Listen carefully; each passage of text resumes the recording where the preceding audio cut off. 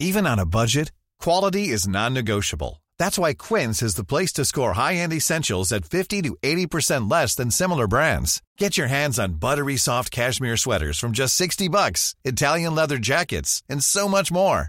And the best part about Quince, they exclusively partner with factories committed to safe, ethical, and responsible manufacturing. Elevate your style without the elevated price tag with Quince. Go to quince.com/upgrade for free shipping and 365-day returns.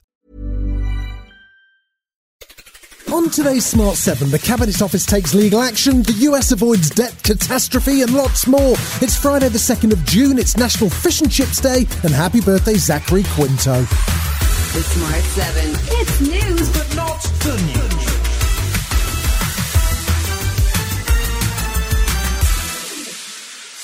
Following a week-long standoff, the Cabinet Office announced on Thursday it'll be taking legal action against the COVID inquiry to avoid giving over Boris Johnson's WhatsApp messages.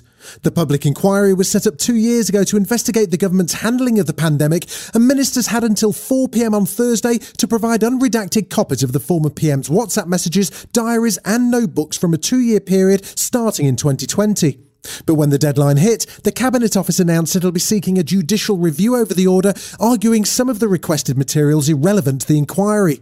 The decision's been widely criticised, and former Downing Street Chief of Staff Lord Barwell says people deserve to know what happened during COVID. Lots of people will have lost loved ones in the pandemic. They have a right to answers about what the government got right, what it got wrong. The government set up this inquiry. They presumably trust Baroness Hallett, and they should trust her to make the judgment about what can be put into the public domain. Meanwhile, Lindsay Jackson from pressure group Families for Justice says she can't understand why PM Rishi Sunak won't just release the documents. You can't help but think, what on earth are they hiding? I can't believe he's trying to protect Boris Johnson. All we can assume is that he's in some way protecting himself. And politics professor Tim Bales says Rishi won't be able to avoid the ghosts of past administrations. One of Rishi Sunak's political problems is that he has tried as hard as he can to give the impression that this is a completely fresh administration, that there's no link with the discredited regimes of Boris Johnson and Liz Truss. And unfortunately, this just pulls him back in.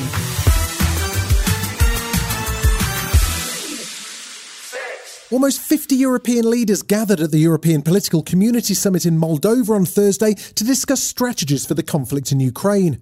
The summit was held at a Moldovan castle just 12 miles away from the Ukrainian border, and there's concern that the country could become a future target of Russian aggression, especially if Russia gains control of Ukraine.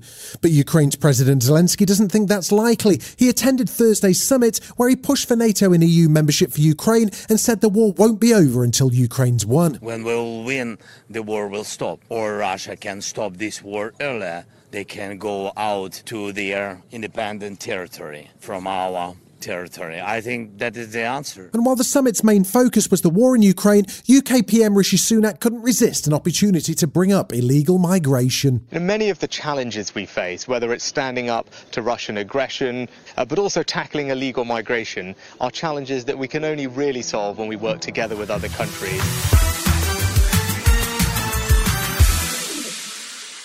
The Russian region of Belgorod came under attack again on Thursday, with 8 people reportedly injured in shelling. It comes just a week after 2 anti-Kremlin groups carried out cross-border raids on the region, and Russia blamed Ukraine for Thursday's attack.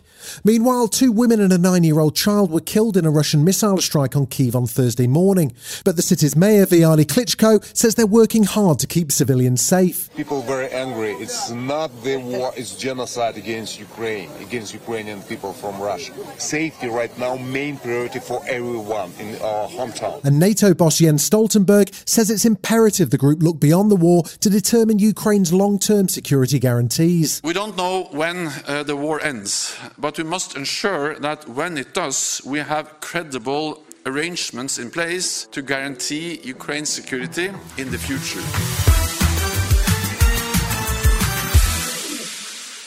The US Senate has passed the so-called Biden-McCarthy Act, which means the country will manage to avoid a damaging debt default.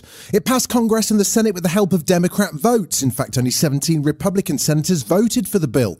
The measure now goes before US President Joe Biden to be signed into law ahead of Monday's deadline.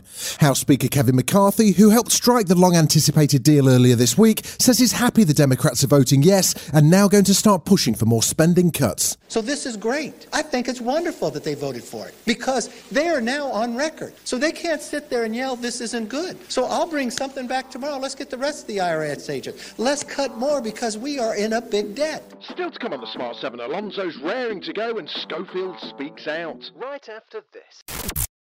Welcome back. The Spanish Grand Prix kicks off this weekend in Barcelona, and Red Bull's Max Verstappen will be hoping to pick up his 5th win of the season and 2nd consecutive victory in Spain. But he's going to be facing stiff competition from Aston Martin's Fernando Alonso. The Spaniard's been having quite the season. He currently sits 2nd in the drivers' standings behind Verstappen, having secured podium finishes in 5 of the past 6 races. And he says he's excited to race in his home country. I feel always in Barcelona this energy from the fans and a lot of obviously attention to myself and a lot of expectations as well this year because the car is performing well. So let's see what we can do, if we can give a good show on Sunday. And yeah, hopefully the car keeps performing well here.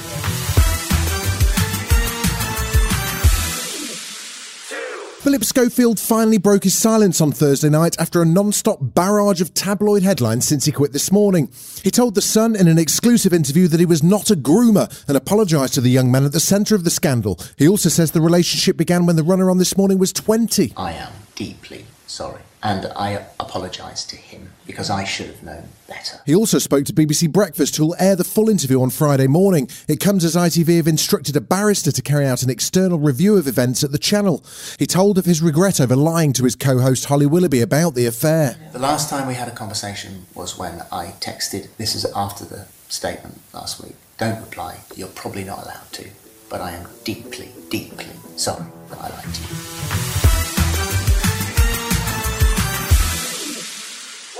Tom Clancy's Jack Ryan's back for its 4th and final season, and it looks set to be the best one yet. The new series follows Jack as he becomes the acting deputy director of the CIA and is tasked with uncovering internal corruption.